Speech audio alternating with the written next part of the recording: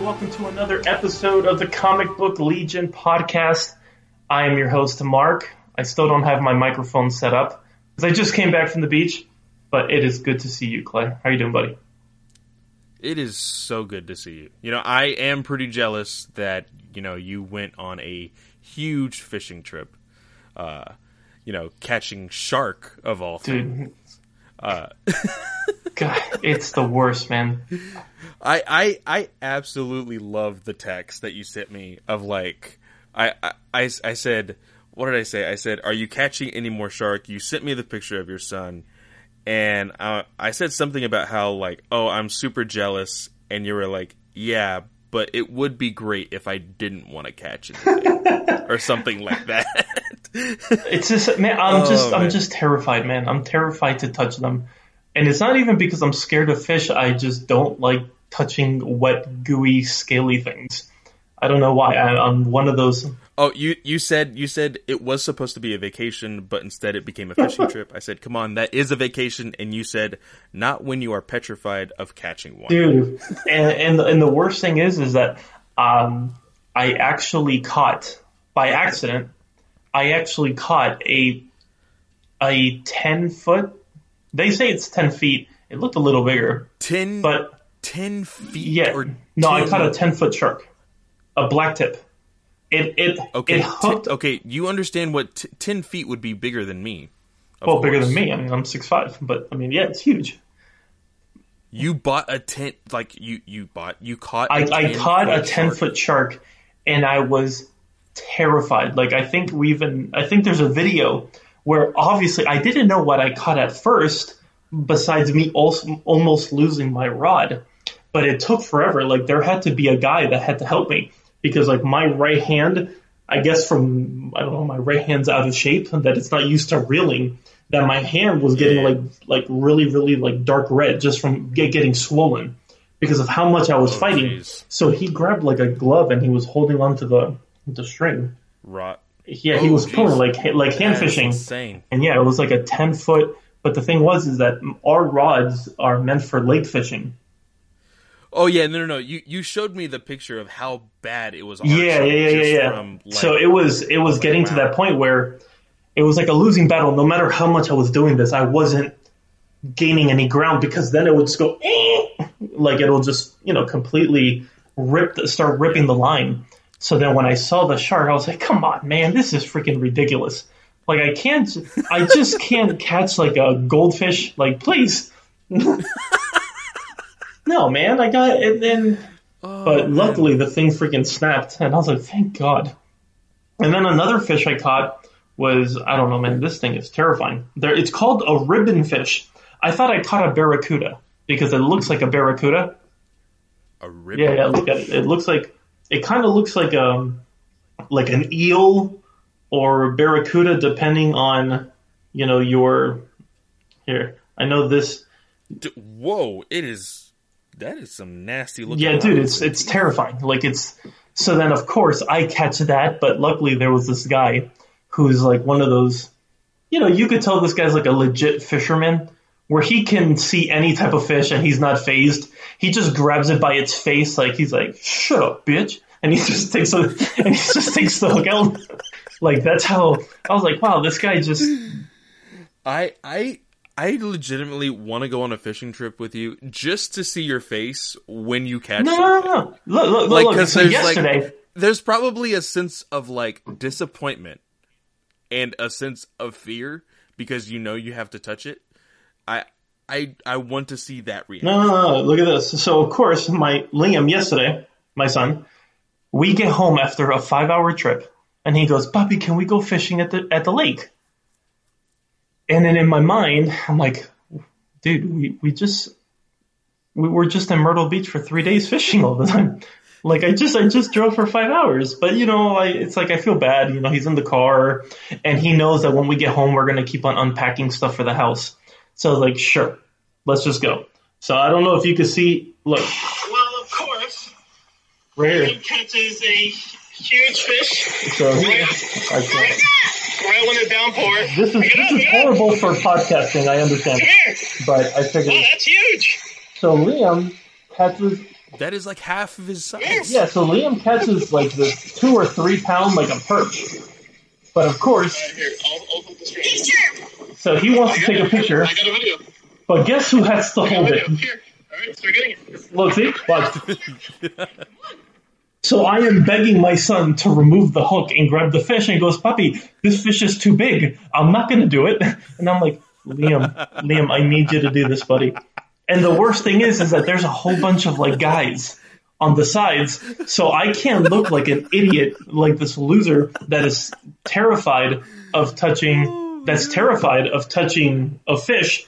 So then here I am. I had to grab the fish, but I was holding it in the most, like when you're holding something, but you know that any way it's gonna fall off because you're not really holding it with any kind of like strength. Well, that's where I was with this fish, and I mean we saved the fish, but yeah, it's the worst, man. I hate it so much. Yeah, that's awesome. Should we talk some comics? Yeah. What book do you want to jump on to or first? Well, I guess the one that I am most down on, but I think that everybody, and I'm not saying I'm down on it because it wasn't a good quality book. I mean, I think that you can maybe speak more to it if it is something that you have been enjoying more. But I would say Far Sector. Far Sector has been one of those books that again, I'm not saying it's a bad book. It just hasn't hit me. Joe is one of those characters that I just haven't gotten into yet. I think strong art.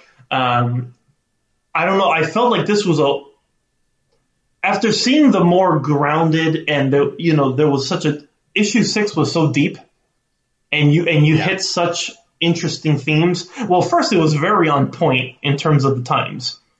But then I remember that issue ended in one of those kind of like, oh, okay, like it ended with like I remember you did not like the cheesy line about like, let's see what this ring can do, something like that.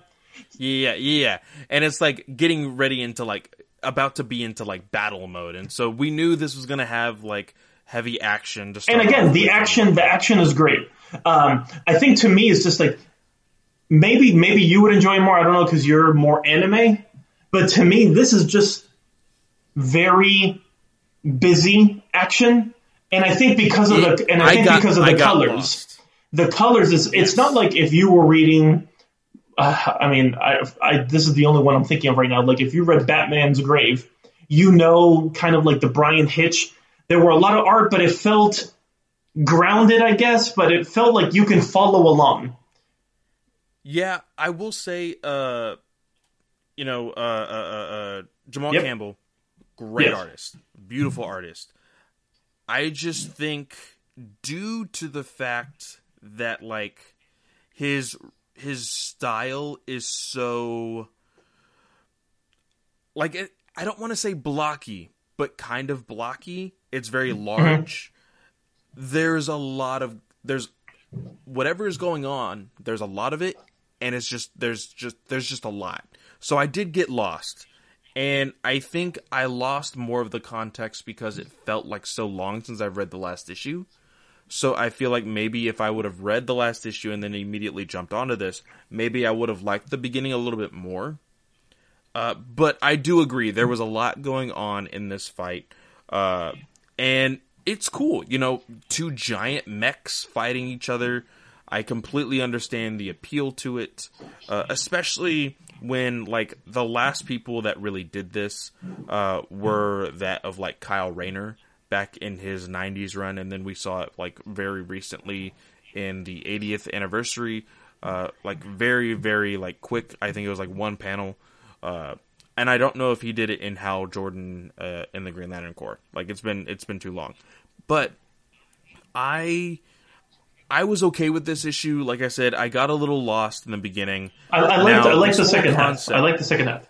Yes, between Joe and like Sis, like there was like that nice little conflict of her with like the will and like not being willing to accept failure again, and seeing that battle between the emotions and the emotionless. okay. Like I was able to enjoy a little bit more the second half. I think that's what this book has over a lot of the Green Lantern books recently. And when I say recently, the whole Grant Morrison thing, of course, but you didn't really get a whole lot of it at the end of Hal Jordan and just the Green Lanterns with Jessica and Simon. Was you get the internal conflict that Joe has with this, and it feels a lot harder because she is literally alone in this far sector. There's no other lanterns with her. She has a very unique situation with her ring. It's kind of... And in terms of the emotions, I mean, she's literally dealing with... It's kind of like if Hal was stuck in a world with nothing but Guardians, where emotions were, at least, let's talk about Guardians at the beginning of Jeff Johns' run, the way that Johns used the Guardians and how you never saw Gambit or Saeed. They never acknowledged the emotions. So it's kind of like she's literally dealing with just tone deaf people. Yeah, exactly. Yes. Yeah, and so this whole concept now, I felt a little bit of deja vu because I'm pretty sure this has been in TV, anime, and or a movie. But this idea that Joe is going to follow these perpetrators in this digital world. And it's really cool the way she does it. She uses literally her force of will through the ring to digitize herself. And I really like the progression because, like I said, I feel like I've seen this before in a movie. I can't necessarily like give the title or anything. Wreck-It Ralph breaks the internet. I've seen this concept before of the progression of time in a digital world being so fast. And she is like, okay, well, how did we get on these motorcycles? What's going on? And she then starts to learn that she needs to see this place as not just a digital world, but as a place where people and individuals live, and that she needs to not be afraid of it. And that's when she starts to see that this is an actual world with people living in it. You can basically say that she was able to stop and breathe for a second. And so she starts to understand these concepts. And you get this really cool, almost Matrix moment where they're now in all black trench coats with the glasses. I love it because that's exactly what I thought. And you see, I can't remember her name, but you see her very anime with all the guns coming out of her back and even holding a gun in her mouth. Very, very anime-esque. It's good. I am starting to like Joe a lot more than I initially thought I was going to. I had a discussion, very small discussion with Brent from Borderless Fans. He just recently read 1 through 6. Recently, he loves the concept of the character. Ray from Borderless Fans also loves the character. He wants to see her more in DC continuity. I think if these books are selling well enough, and then if the collected trade, when this is all ended, sells well, I think DC will put her in main continuity. It sounded like they wanted to do it in the 5G, because of the rumors that we had heard. But, of course, 5G, for all sense and purposes, as far as we know, has been scrapped. But maybe some ideas can still remain. This whole Joe Moline character can have a place. Oh, for sure. No, I think I actually find Joe... She's very layered. I absolutely love her character. The book, the way the book is stylized, it's too stylized for my liking, but I love the character. Yes, and one thing that we have continuously said about this book is that I can't remember the writer, but N.K. Jemisin? Yes, Jemisin. She went full alien on this book. And she had the grounds to, because this is a completely different part of the DC universe that we've never seen. So she is able to do whatever she wants, and it's and I think really I think that's why it jumped on the Young Animal imprint, because like with Gerald Way, what he's been doing with like Doom Patrol and like those kind of characters, I think True. As something as wacky as kind of like what we've been seeing with Jemison, I think like okay, on Young Animal there isn't a huge expectation. Yeah. Yes. But I genuinely think that like if she were to team up with Kyle and Jessica, they would really hit it off. I would love to see her like take none of Guy's BS. You know, I would love to see her interact with the rest of the Corps.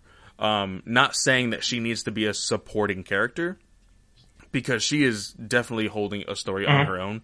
But when you love a character, like when you start to care about a character, I think it's only natural for you to be like, oh man, I can't wait until she like meets Superman, you know? Yeah. So, it's actually funny because when I read her as with her, like her strong-willed in her character, I actually think that she would be best with a Hal Jordan. And I know people are not going to like that because Hal Jordan, you know, supposedly now Hal Jordan is the most boring guy ever and no one likes Hal Jordan. But, you know, he's only had one of the greatest runs ever, but, you know, whatever. Oh, I think that she would definitely like butt heads with Hal at first. But they would actually be a great duo. I think that they have like, I don't want to say more in common, but I think that once they learn about each other, they can very much like bounce off of each other.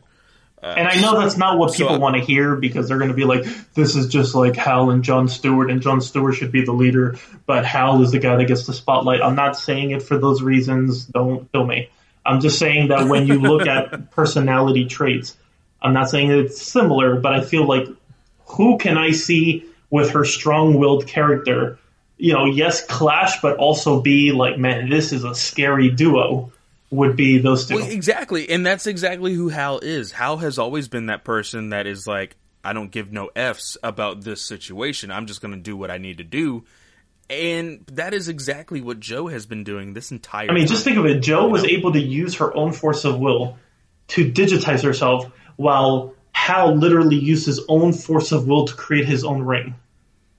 Like, there's something there that it's like, man, it's badass. Like, I would love for them to meet. Not saying I need all the other stuff, but I would love to see them meet. And hopefully it's treated with, you know, that kind of reverence that a new character like this deserves, and not something along the lines of like what Bendis did with Naomi, which was a story that the miniseries we really enjoyed, the Naomi series.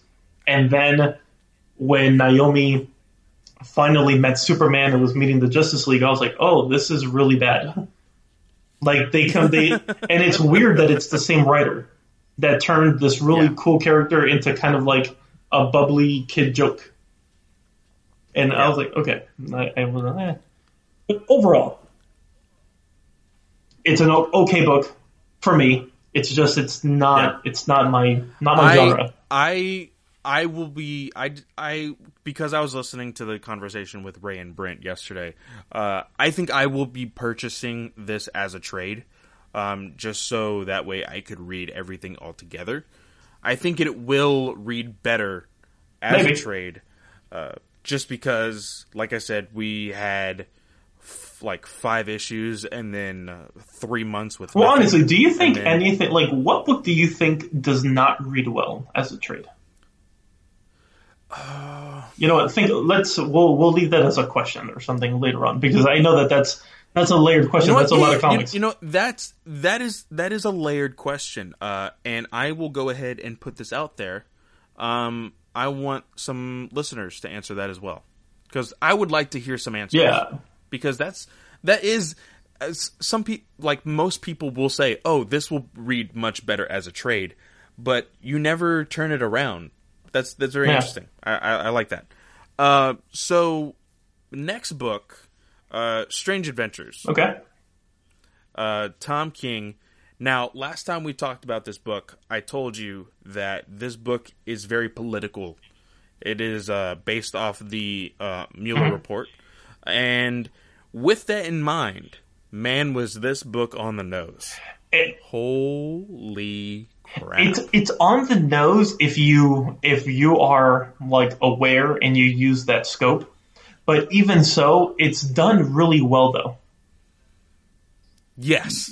Like it's very, not very like, well. oh God, like this is wow. Geez, like really? Like you're throwing this in my face? Like you get those kind of moments, but then you have these kind of moments where you know the themes that are being touched on, but it's done extremely well. And honestly, I have to say that, man, Tom King writes a great Michael Holt. Oh, so Like, is this even an Adam Strange story? Like, I don't even care about Adam. Well, and that's the thing. You know, I was talking to Juice, my co-host for the other show that I do. We were talking, and this is very much an Adam Strange story because it deals with the politics of Ron. But we're getting so much from other characters. I really enjoy this book. And I actually wonder what Jim thinks of this book, because I know Jim is not a huge. Well, he's not a Tom King at all. Jim is very upset that they still have not acknowledged the man who got his head blown off, that got the investigation started to begin with. Because now they're like, oh, well, that's what started the investigation, but now we're finding all these other things, so we're going to throw that other thing away. We're going to throw away murder and just deal on this stuff that he's talking about. And so I can understand that sentiment, because it's like, okay, somebody was murdered, and now that guy does not get justice. I think that will all come full circle. Hope so. Hopefully. Hopefully. Because the whole thing was whether he did it or not. And so now the investigation is about these war crimes and not about that guy. Like I said, I think it'll go full circle. We're just learning some inside stuff with this whole war crime thing. I will say, this book could have been very, very bad because Michael Holt, Mr. Terrific, ends up being a complete badass on Ron. And so much so that the government of Ron is like, we need to take this guy into custody. Michael Holt wakes up. A black man wakes up in his room with 7 guns. It was actually talking about that. I believe his Twitter handle. I know it's Shaq, because Shaq's always talking about Philadelphia. I want to give him a quick shout out here, because I absolutely loved okay, so it's Shaq for DC Comics. So he's always talking Philadelphia. I think he's like the spokesperson for Philadelphia on Image Comics. But he posted, I guess it was one of the preview pages of Mr. Terrific in bed, and it was like 7 guns. And he goes, man, not even 25,000 miles away are we safe from the cops. And I thought it was like, I'm like, all right, you know what? Kudos to you. That's a good tweet. And it's, and I said, it could have been very bad if, like, Michael Holt was shot, like, not even killed, but just shot. Like, I think it could have been very bad, but King made Holt a really big badass here, used the T-spheres, took everybody out. And, you know, this whole reason why he is in this investigation is to learn about this, you know, the Pike reports. And the Ronians, you know, they're willing to be like, hey, this is our report. Oh, well, you can't read the Pike's reports because nobody has... God, I love that when he's like, no, I learned it on the flight over here. Nobody has deciphered their language. And he's like, oh, don't worry, I learned it on the way. And the guy's like, no, you don't understand. These are the Pikes. Nobody understands their language. And then he speaks the language to him and is like, give me the damn reports, basically.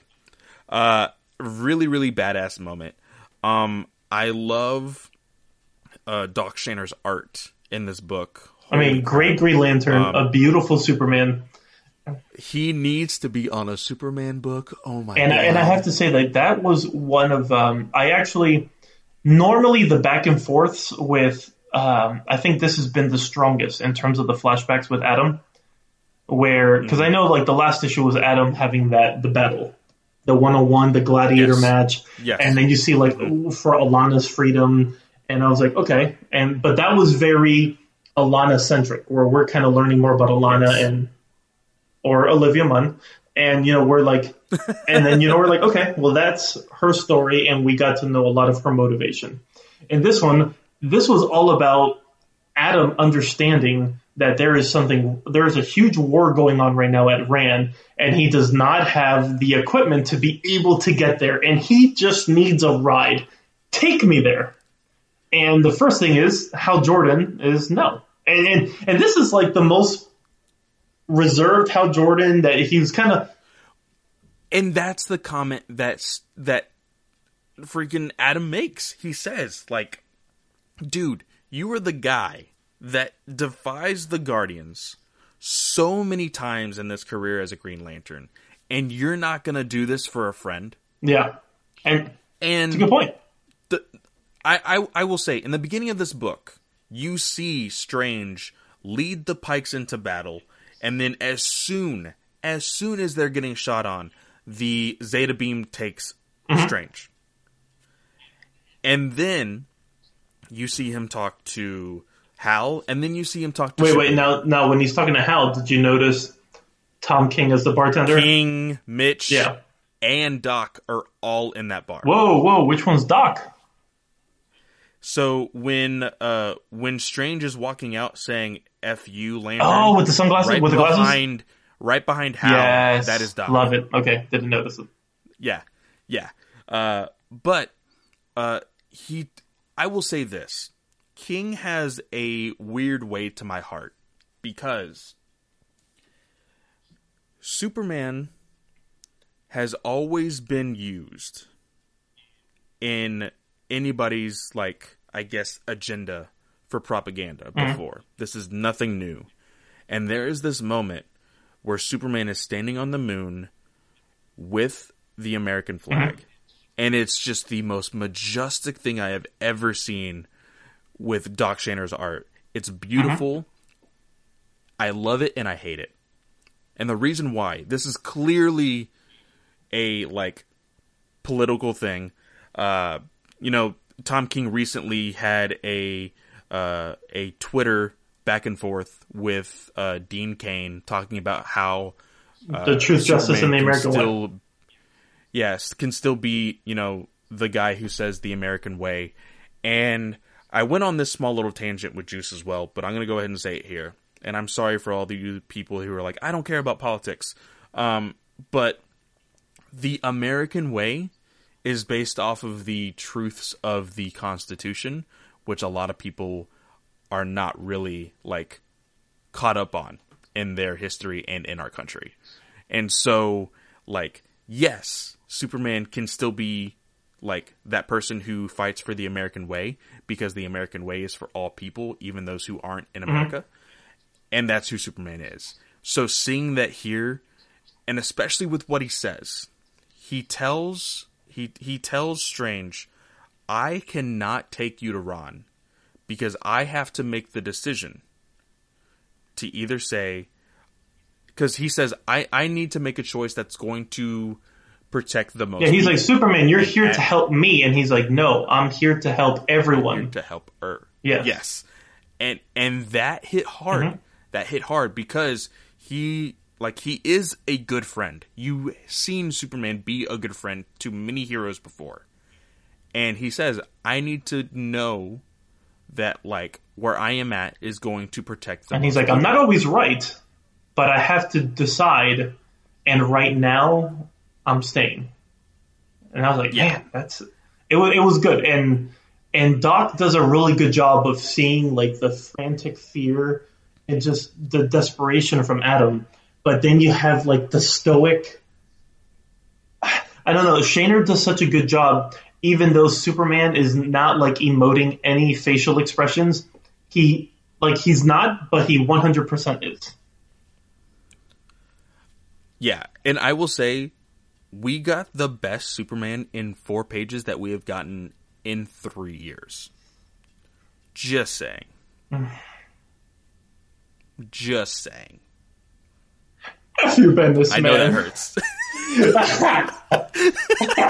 Yeah. It hurts, man. It does. It does. And this honestly makes me want to buy the collection of Tom King's Up and Away Superman, just to see how he writes him there.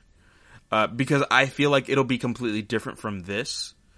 But man, this Superman was written so well. I mean, I really even in the Action Comics 1000, when you see him in the sun, and he's talking to, I believe it was his mom, like saying like his final goodbye. Oh no, he was on Earth, getting the last of like whatever was on Earth, but the sun was going to implode.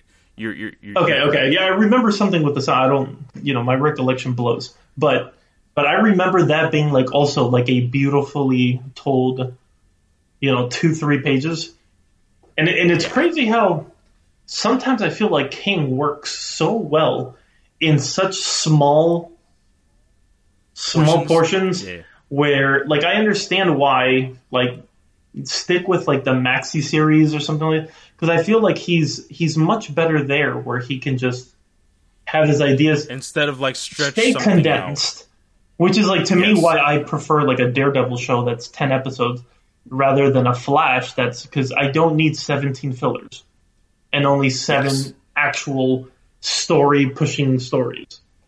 So very, very, very true. That is also a big thing that that Jim has against King, is the fact that, like, King has said, I want a story to create itself. So he'll have a premise to a story, and then he'll just let ideas roll off the tongue while he's writing. And a lot of people don't like that, because then you can't predict where the story is going, because something really random might happen in the middle of the story, and you're like, that doesn't mean anything. But that's just who Tom King is. It works very well in something that would be a miniseries or a one-shot or a maxi-series, because we're not waiting for this payoff to happen 80 issues down the line, So, or in Bendis' case, we could be 3 years and we're still with the Red Cloud. Oh God! Has it really been 3 years? Yeah, almost. Yeah, that's incredible. But the really big thing here is at the very end. Of course, Ron basically told Mr. Terrific to get off their lawn, and he comes back to Earth, and I keep forgetting her name. No, wait, we can't even go there. Now, this is with Ron saying, get off my Earth. This is where he gets slapped in the face. Well, he gets slapped in the face, and then he slaps this guy in the face. He bitch slaps. Like, this is like the back slap. No, this is Alana's dad.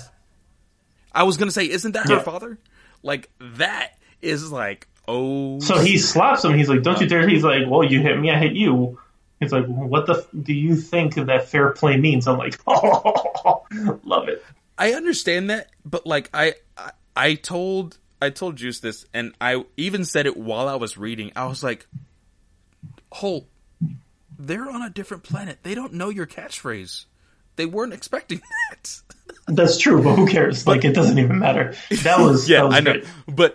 But it was a great scene, because this guy, like you said, he slaps Holt, and it like barely moves his head, and then he like full swing backhands this man, completely destroys his glasses. He's on the floor, and this is where you see, of course, when the Zeta Beam finally came back to get Strange, all the Pikes were dead. Now, I have one problem with this whole Zeta Beam thing. He told Hal and he told Superman, the Zeta Beam is gonna be too far away. It's gonna be here in a week. That's gonna be too long. I need to be there now, so that way I can, help out. So he knows when the Zeta Beam will be there, but he didn't know the Zeta Beam was gonna pick him up right at the beginning of the war. Conspiracy. This is what they're trying to hide.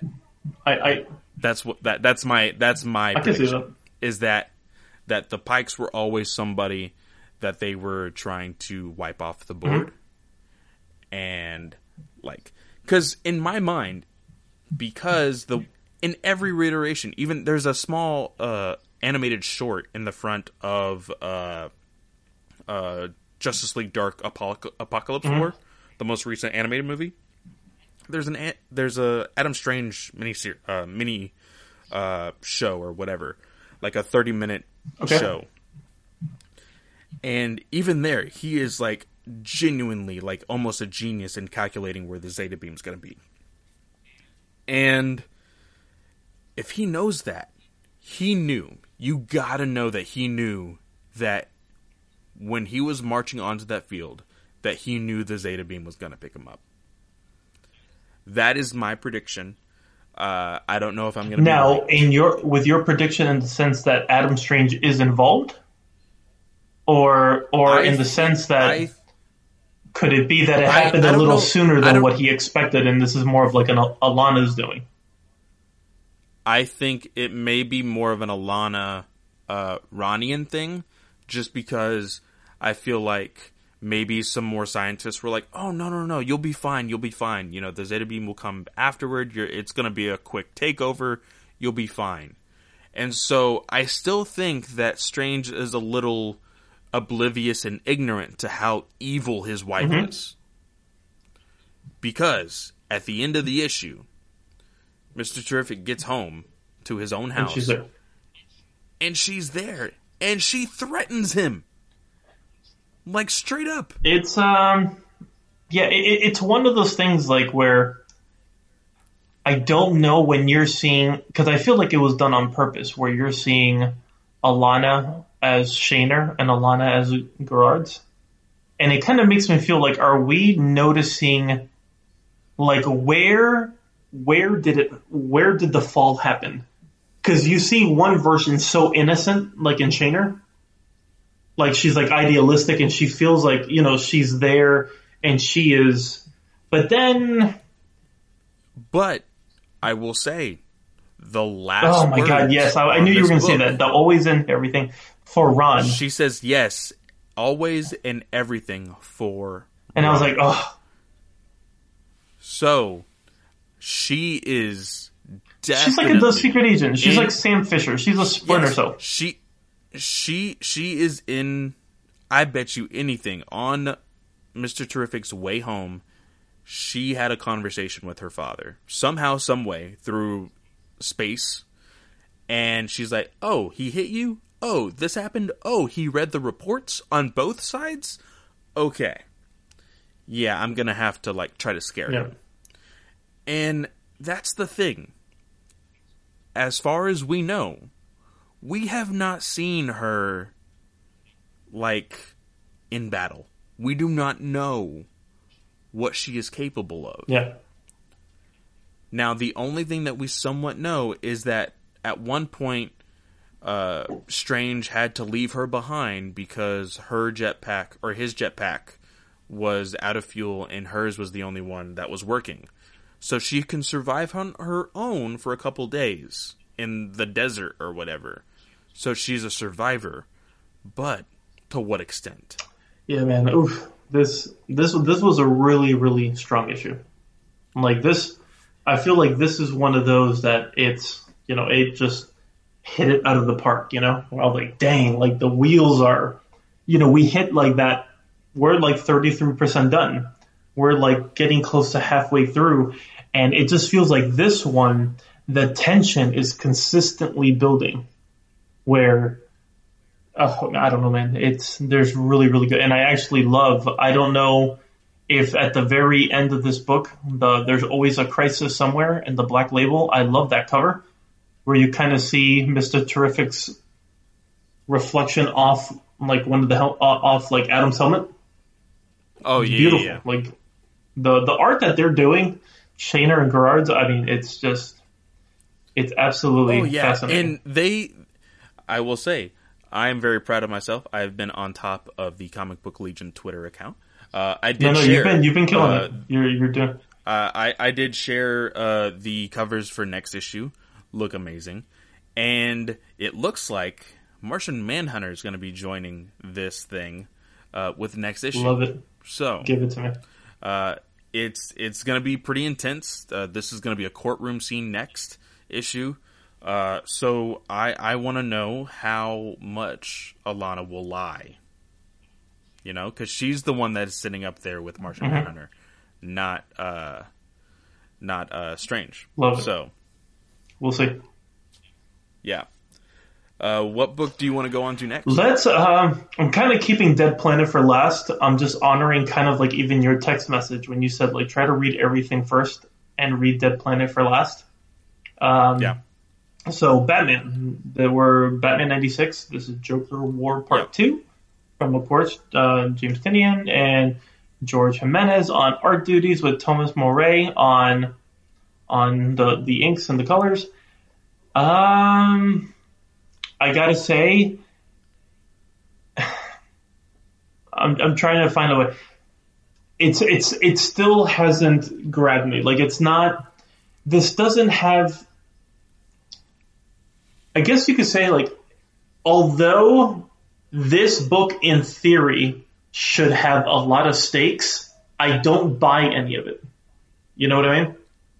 Correct. Okay, so I don't buy it. Like I don't.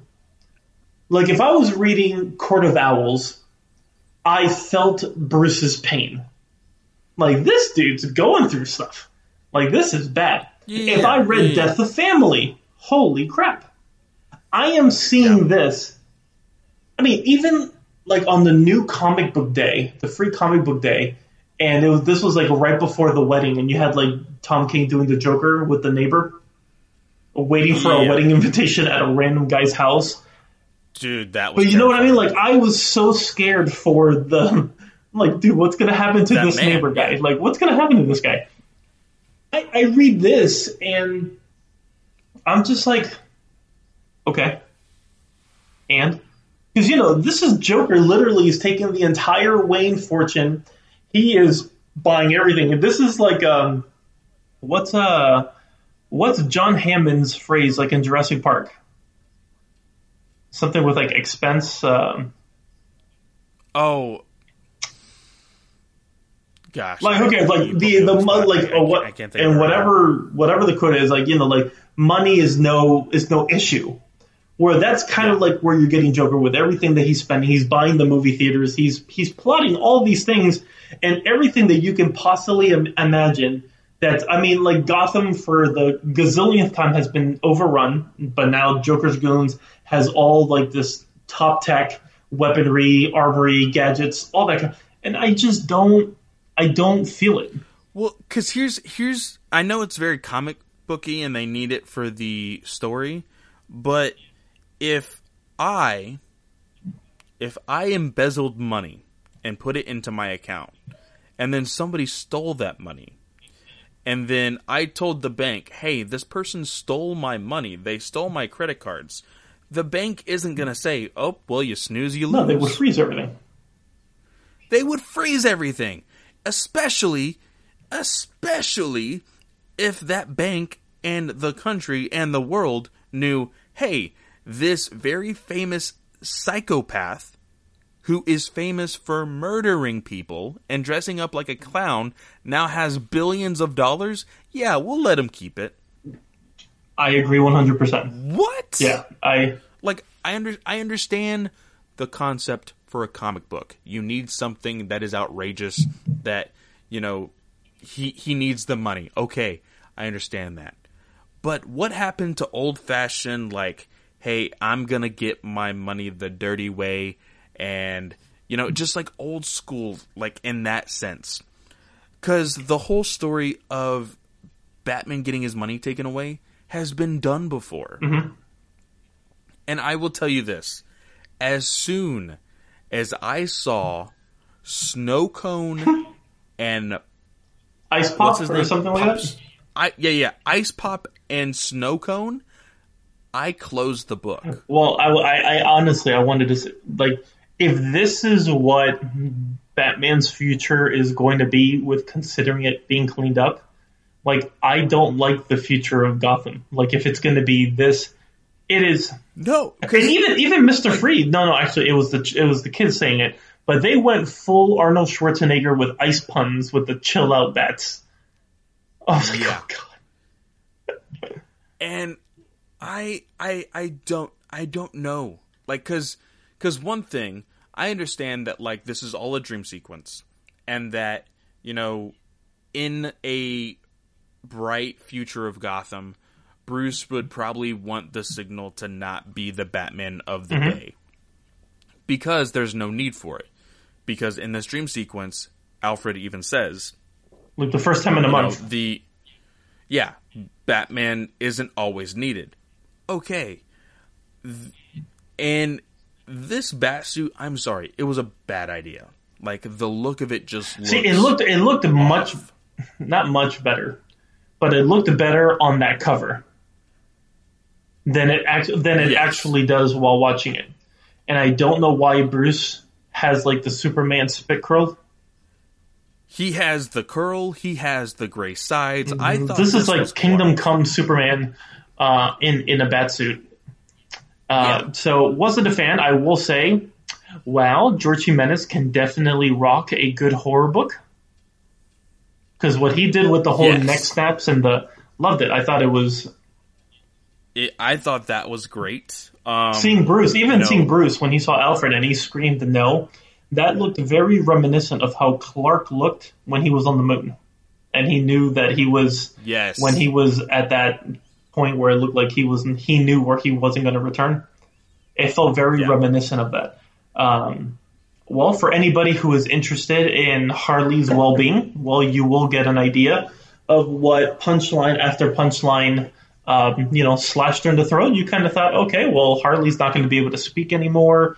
And maybe that was the point. Well, no, seems that doesn't seem to be the case. She sewed herself up, and she was able to save Batman. And she talks about how Batman has been unconscious for 3 days, and in those 3 days, Joker has taken over all of Gotham. It's completely insane. But we get our first look at the Clown Hunter. What do you feel about him? In a short spurt, I thought it was okay. I was like, okay, it's cool. I'm not totally. I mean, I'll be interested to see.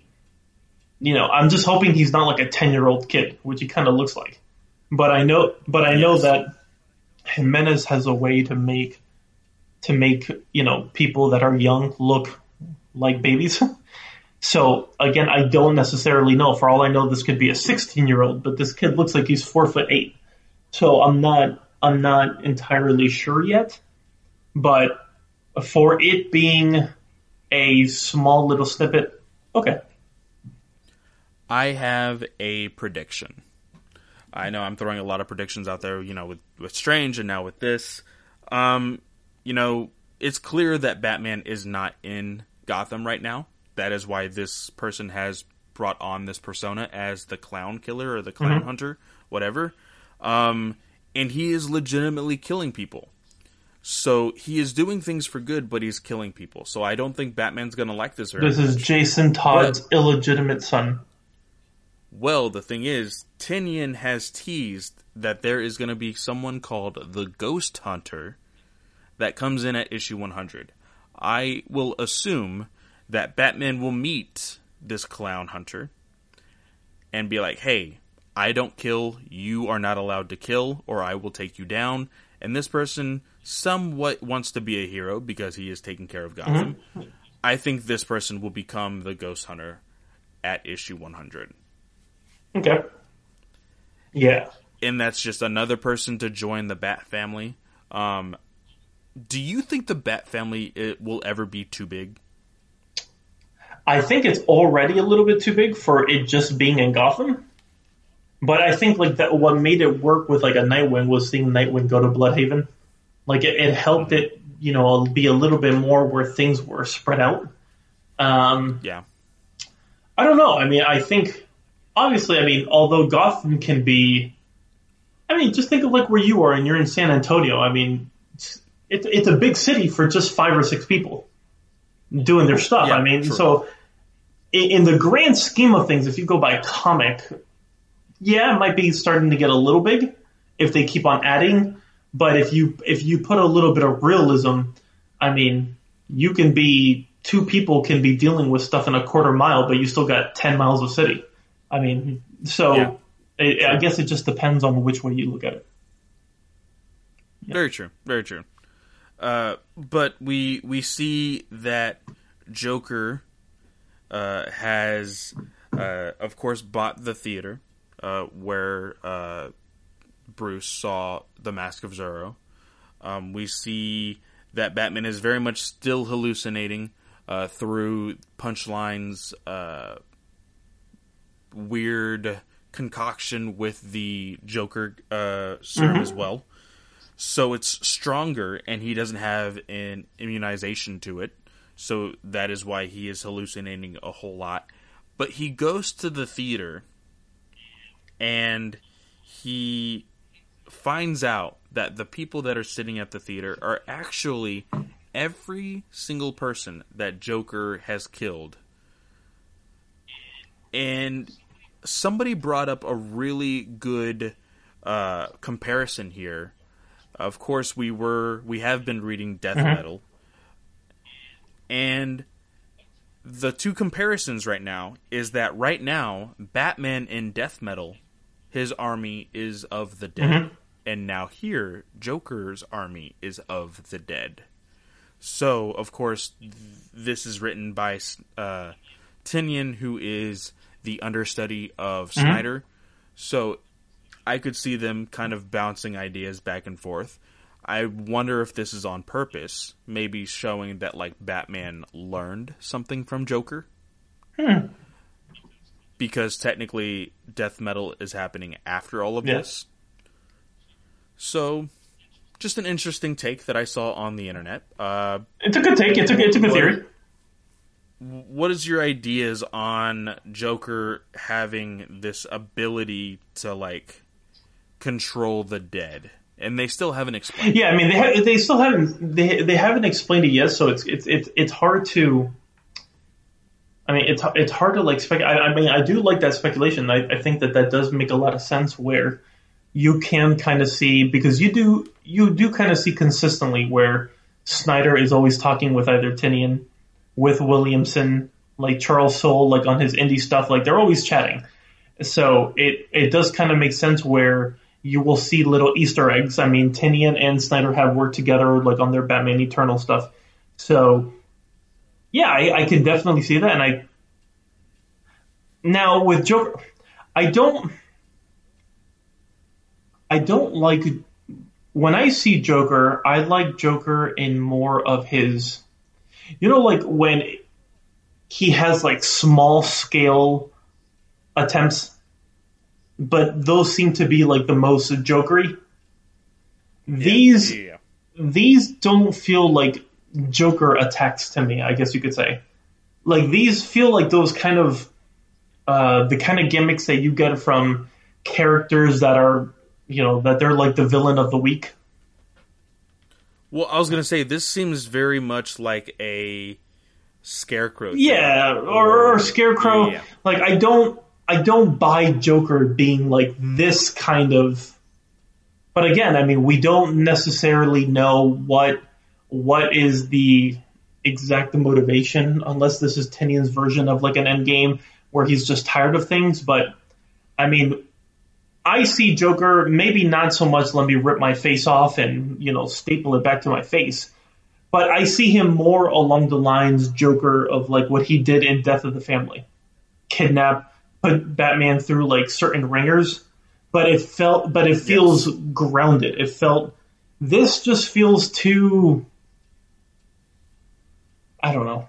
I don't want to say supernatural, but for a lack of a better term, because there's legitimate dead people alive, I'll just say supernatural. I don't like seeing a character be pushed to that just for the sake of, it looking cool and it looks like a Plants vs. Zombies thing. Like I'm not. Yeah. I don't know. I don't buy it. But even so, I don't buy any of these threats. So to me, I don't know if it's because I'm so down on like some of the things that DC's doing right now, or if it's Yeah. just that from the very beginning, I always put Tinian in that Tomasi category where he has the chance to do something special, but he's always going to be, to me, an average writer. Yeah. That's kind of because Tomasi. Okay, yeah, he had a great Batman and Robin run. Everyone's always going to remember the issue that there's no dialogue, and yeah, there's going to be moments that you see his Superman run. Yeah, his Superman was great. It was awesome. But the ones you're going to think of, you're not going to think of the Manchester Black stuff. You're going to think of him going to the fair. There's always going to be like certain dynamics. My favorite issue. Yeah, it's amazing. Yeah. Like you're going to remember those, but then a lot of the other stuff it's just good enough where it's not going to be noticeable. And I feel like Tinian is in that line where he just does. This doesn't seem pushing any envelope. It just feels safe. But it's safe, and even if he is pushing the envelope, I don't know. It doesn't carry anything to me, so I just don't care for it. Now, I'm glad, hey, there's people that high praise, love the book. And they're always talking about it. This is Tinian's bringing the fire. I don't see it. Yeah, and I genuinely think that, like, for me, I saw this as okay, he took advantage of the pandemic and he's changing up his story. Now, I'm pretty sure these issues were made before the pandemic, but I think he is taking some time to probably change how everything ends, which I could totally see them allowing, because their plans clearly changed from the whole 5G thing, because we were supposed to get a new writer at 100. Yeah. Which is not the case anymore. Tinian is still writing after issue 100. So, I see this as maybe he's writing the story that he always wanted to write, which good on him. I don't think a whole lot of writers get to have that opportunity. Mm-hmm. But I really hope this isn't just like, oh, I have to go all out because I'll never do this again. I want this to be a genuine story, mm-hmm. So I need explanation for things like this whole Joker controlling people, especially dead people, of course. That's what he's been doing. I need... Gosh, I don't know what else I need. I need this to hit to a point where, like, I know that there's going to be something worth it at the other side. Yes, I agree. I just like when... And again, I understand that this book is not only meant for me and for my tastes. I'm well aware of that there are thousands of people who read this and everyone has different tastes. I am just more along the lines of if there is a book that's meant to be grounded, I'd like the book to be grounded. And now I'm not saying that it needs to be 100 issues of grounded, but I just think that there's ways to do things where it's done correctly, and I think that you're adding things to a character's mythology that just it doesn't. Well, and Tinian has made the comment before. I think he made this comment on Word Balloon that he likes when Batman does a little bit more of the wacky stuff. He made a comment of like, oh, like Batman going into space and things like that. I think this is what Tinian wants to do. He wants to try to break the barrier of Batman is a grounded character, so he needs to be like that. I don't necessarily agree with Batman always has to be grounded, but whenever it comes to his like most dangerous stories that are like really life-threatening, they need to be grounded for the tension of Exactly, yes. Like, you said it better. I think that's what I mean. If it's supposed to have these stakes, I think I need it to be in what makes a Batman great. Yes. I don't need Batman jumping into the Plants vs. Zombies world, and now you're going to add the biggest stakes that Batman's ever come across. I don't need that because it doesn't. I don't buy it. And even so, even with Jimenez, I mean, Jimenez, does the art look great? Yeah, it looks great in a good portion of the scenes. I don't like how he drew Bruce when he was older. Yeah. But in the most part, yeah, does this book look good? Yeah, it looks fine.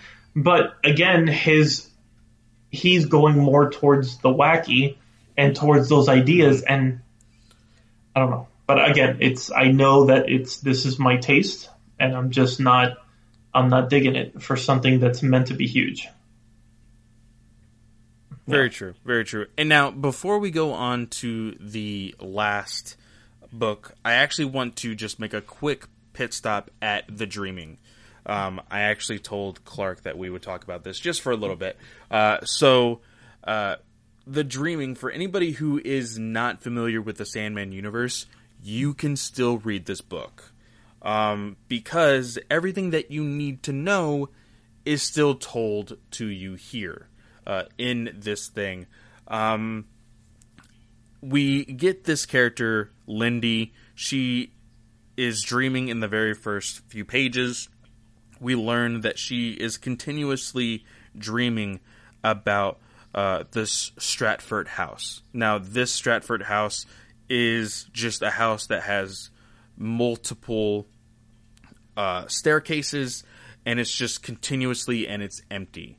One day, though, she does dream of it being occupied by one other person. She bumps into this person. We later find out when he wakes up. I believe it's a he. He wakes up. He is actually the embodiment of a nightmare. And Lindy is stuck in the dreaming, and we learn that if she stays there for too long, she can die because she is not of that kind of power, and she might just be a normal human being. Visually, this book is very, very beautiful. I love the colors on this book.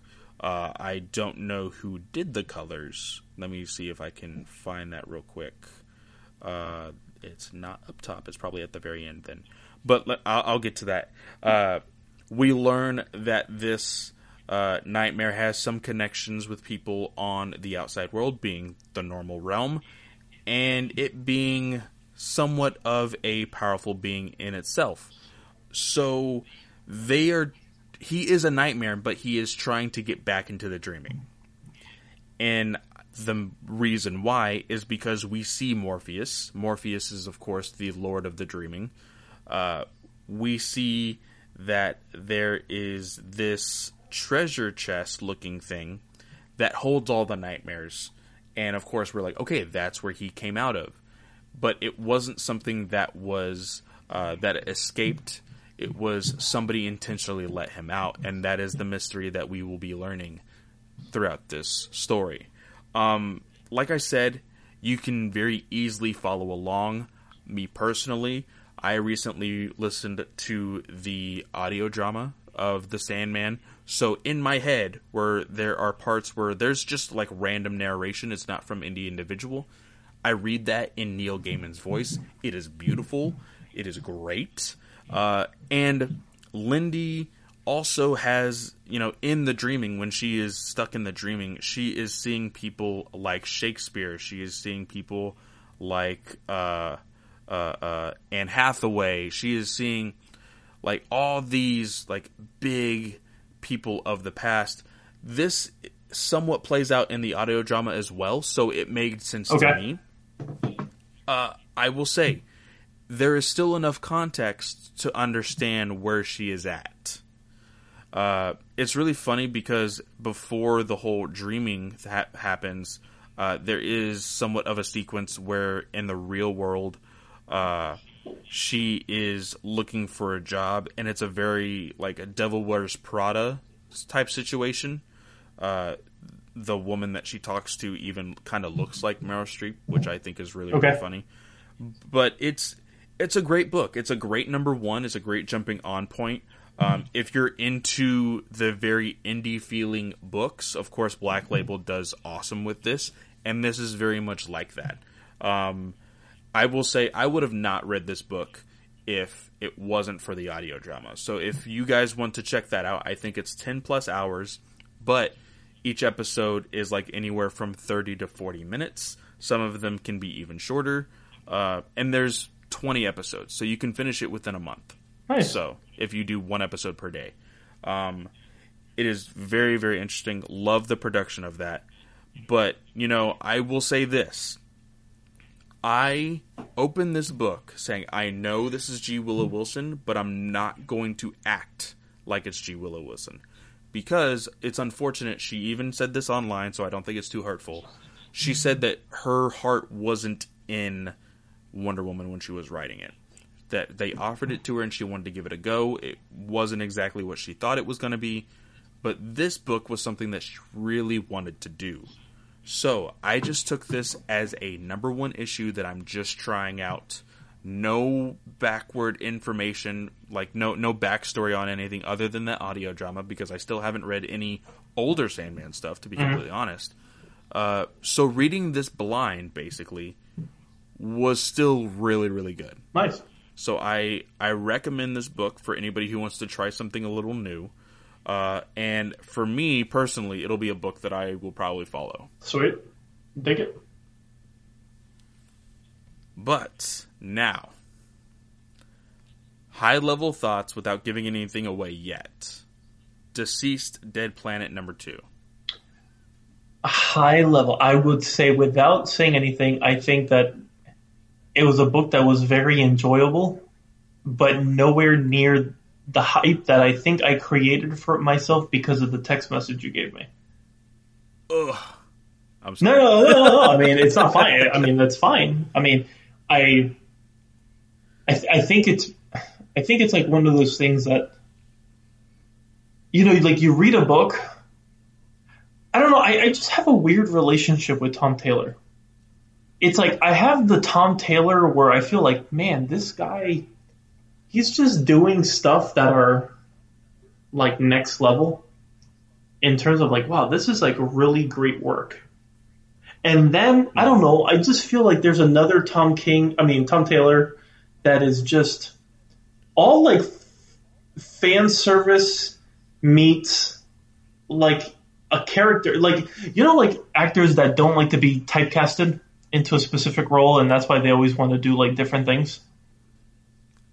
Tom Taylor has very much been typecasted as a person. Yeah. That, like, and this is something that has been widely talked about recently, just because it happens in almost every single one of his books, like, in the last year, is that he likes to get you attached to a character just to kill them off. And I understand the reason why he wants you to do that. He wants to get you invested in the story. He wants you to buy more issues, and then he's going to break your heart. And then you want to have the hope of being able to say, okay, well, none of the other characters that I've been attached to are going to die, right? And then they all die. That is something that Tom Taylor does. And he has been criticized for it. And he is still doing it here. He's still doing it here, but it's, I don't know. I feel like he's just doing, I don't think that all right, how can I say this? I don't think that he has earned the right to do some of the things that you wish you would see, especially in canon. Like, let's just say, for example, like the moment between Jason and Damian, right? Is that like one of the moments you were talking about? In terms of like read this for last and stuff, was the Jason and Damian moment like one of them? Not necessarily. The big thing was the cliffhanger. Okay. Was the last page. Was really the reasoning why I said, hey, this is kind of crazy. Okay. So, like, for me, I see like what he did, like at the end with like the Jason and Damian and Damian. Damian is Batman and Jason kind of like embraces. He's like, oh man, Batman has done so much wrong, but this is something that he's absolutely got right. And they did like one of those hug embrace things.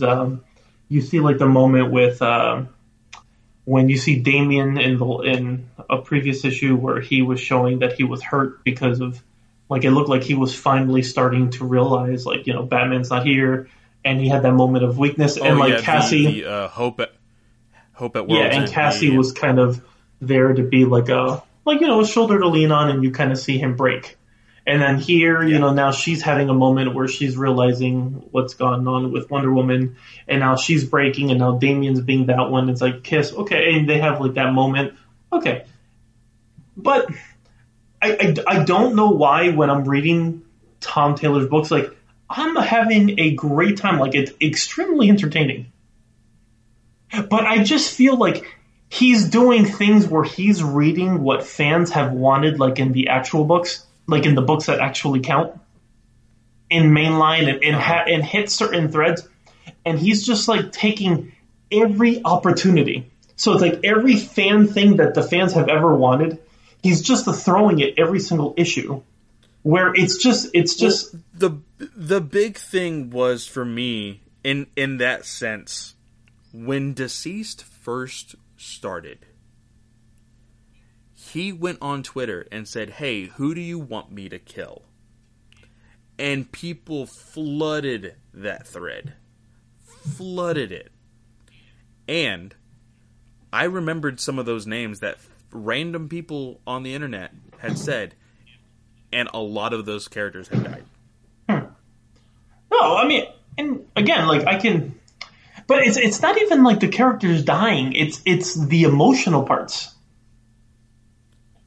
Okay, It's like yeah. I just feel like Damien being a little bit more emotional. Yeah. Okay, we see that here. Yeah, I Okay, just yeah. so I guess it's to that point where I just feel like I don't know if it's like a glory thing, like he just wants to be the one to have done it. And I don't want to take that from it. I don't want to like put emotions or I don't want to put like motivations of why someone's doing something. But I just don't like that one writer is consistently always taking things that people clamor for, and I guess in a way, like, all right, people want it, so he's giving it to them.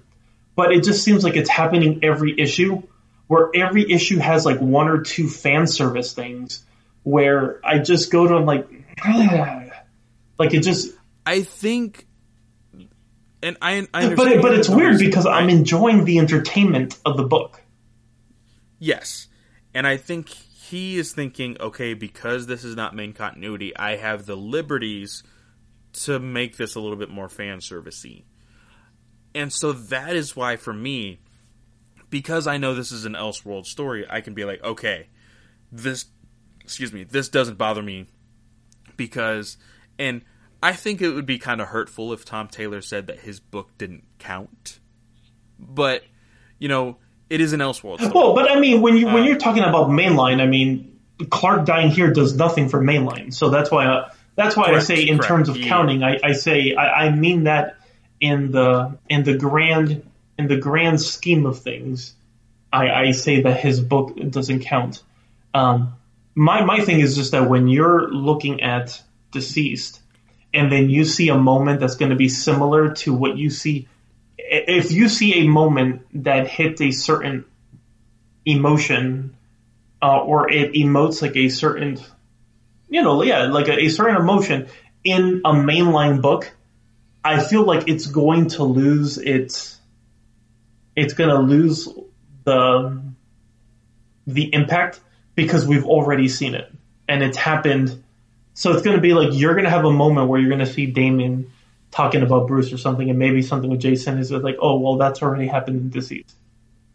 So I don't know. I'm sure I'm being petty with like my thoughts, maybe, but I don't know. I think it's Tom Taylor is again. It's been a while since I've read Donny Cates' Marvel stuff, but I felt like Donny Cates was trying to do at the beginning a whole bunch of kind of like what Snyder's doing now, just making everything bat-bleep crazy and coming up with Thanos, Punisher, and Baby Thanos, and like all these kind of wacky ideas. He's still doing it. He's Okay. still doing it. We just recently saw I forgot his name, but the Reed Richards of the Ultimate Universe. I forgot what he is called now. I don't know. But he has been a part of the whole Venom story, and he recently got a symbiote, and he legit, because of his helmet, looks like the movie Aliens. He looks like a xenomorph, but yeah, like I totally get like what you're getting. Yeah, But I will say, through all of that, I still enjoyed this book. Like you said, it was still very entertaining, and we get this one moment that I was actually kind of upset about. In the very beginning, we see fire kill Roy Harper. And then we see the heroes come in and save this little girl. And Tom Taylor does not take the time to have Red Hood acknowledge the death of one of his best friends. Yeah, I can see that. That's one thing that I was bothered with. Now, the argument can be made that, like, probably Roy was burned to the point where that Jason did not recognize him. But to that point, like, I was still like, man, you lost a moment here that could have, like, hit really hard, and you did nothing with it. Also, I also didn't like the characterization of Swamp Thing. I don't think I ever would have, and I guess maybe this is a John Constantine can get the worst out of you kind of thing, because he just rubs everyone the wrong way. But when you think Swamp Thing, like having Swamp Thing say "shut the f up," like that was off. Yeah, like I didn't get that. But the badassery of, like, Swamp Thing being impatient, I feel like this would have happened. Oh, absolutely. Like, 100%. Actual Swamp Thing being like, hey, I'm more important, kill everybody that needs to be killed, okay, let's go. Like, that was a really good part. Yes, it was. Like, I really enjoyed that. Even John Constantine being like, okay, see, you should have started with that, and then we could have had a conversation. That was funny. I did enjoy that. This whole concept of everybody finding out that there's a cure and that they killed all of their friends and family for no reason. That was tough. That was harsh. Like, that hurt. Knowing that Canary is holding an anti-life infected green arrow in that bubble, that hurts too. She's not willing to let go of him yet. And especially because they know that there might be a cure. I can totally see why. But we get this whole thing that there's a garden of some kind in Australia. And we get Ragman, Blue Devil, Zatanna, Detective Chimp, Constantine, and Swamp Thing going to investigate. This was kind of crazy. Because we see that there is hellfire surrounding it, and a pool of blood, which we quickly find out is not blood at Plastic all. Man. It's actually Plastic Man. That was a cool reveal. And Plastic Man literally kills everybody. Except Constantine. Except for Constantine. Now, I will say, give this about 5 minutes of our time. I know that seems like a long time. Maybe 2 to 3 minutes, because I'm about to spill some spoilers here, because I actually posted it on the Comic Book Legion Twitter account. I'll give you 3 seconds. 3, 2, 1. Those preview pages revealed that Detective Chimp and Zatanna are still alive. How? I don't know, considering Plastic Man has, I think, impaled maybe 3 spikes into Zatanna's face. In her face, and one is leaving her back. Yeah, so the only thing that I can think about when I'm looking at that is that with her saying, like, seize, it kind of makes me wonder, like, if... I don't know, if this is going to be one of those you should have gone for the head situation where something's going to happen where time ends up kind of like reversing a bit.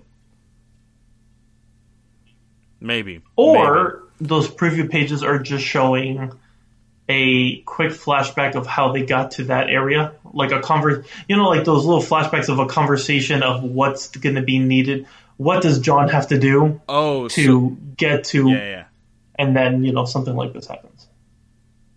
Yeah, I could see that being like, 3 hours early. Yes. And you see them talking, okay, this is how we're going to approach this, blah, blah, blah.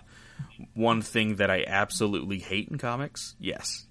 I completely agree that might be the sentiment. But, this whole idea that being attached to these characters and having them die off, these characters were characters that we wanted more of from the original Deceased book because of that one shot. It made you feel like this group was meant for something. Gonna be in... Yes, and then to completely kill them off. Like, it made it feel like if that side story was kind of like one of those cash grabs to start getting people to clamor to expand the story. And I think DC heard it loud and clear, and then they decided to continue that expansion into everything that we're getting here. Yeah. So, I mean, overall, I still enjoyed the story. It shows the 3 silhouettes that are inside the building, though. When you zoom into the necks, a greater evil. Now, these silhouettes are very vague. There's no detail in them. I have no clue who these people could be. Now, I made the very large stretch that recently in books that we have read in main continuity, we have been to Australia before in these books, being the Suicide Squad. Mm-hmm. And the Resistance, or whatever they're called. Isn't the Resistance is what they're called? I can't remember. Let's just say the Resistance. I don't think that's what it is, but with Osita. Yeah, I know who you're talking about, but I don't remember that being their name. Yeah, I know that they have like a specific name that they call themselves, but we know that Ari and Wink from that group are on the book Hope at World's End. So, do you think that they will appear here as the greater evil?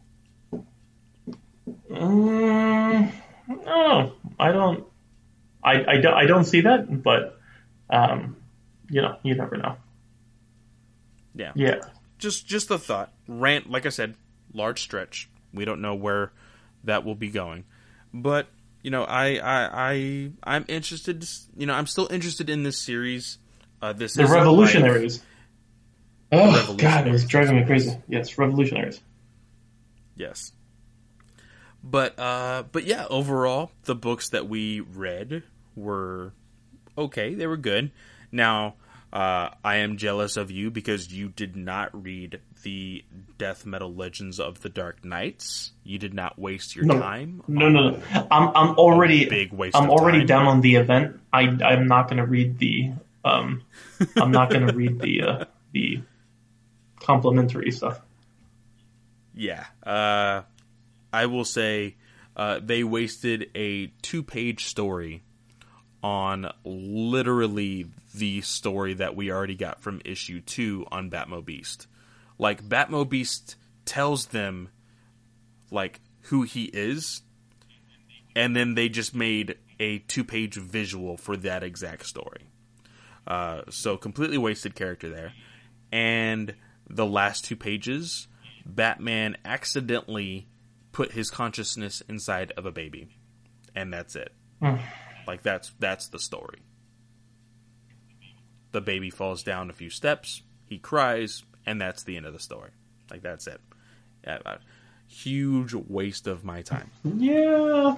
Well, they did show the Batman Who Laughs kill Manhattan, or Dr. Manhattan at that point, because it was just Bruce. There was a world where Bruce Wayne was the original Manhattan, and the the Batman Who Laughs killed him with a butter knife through the head.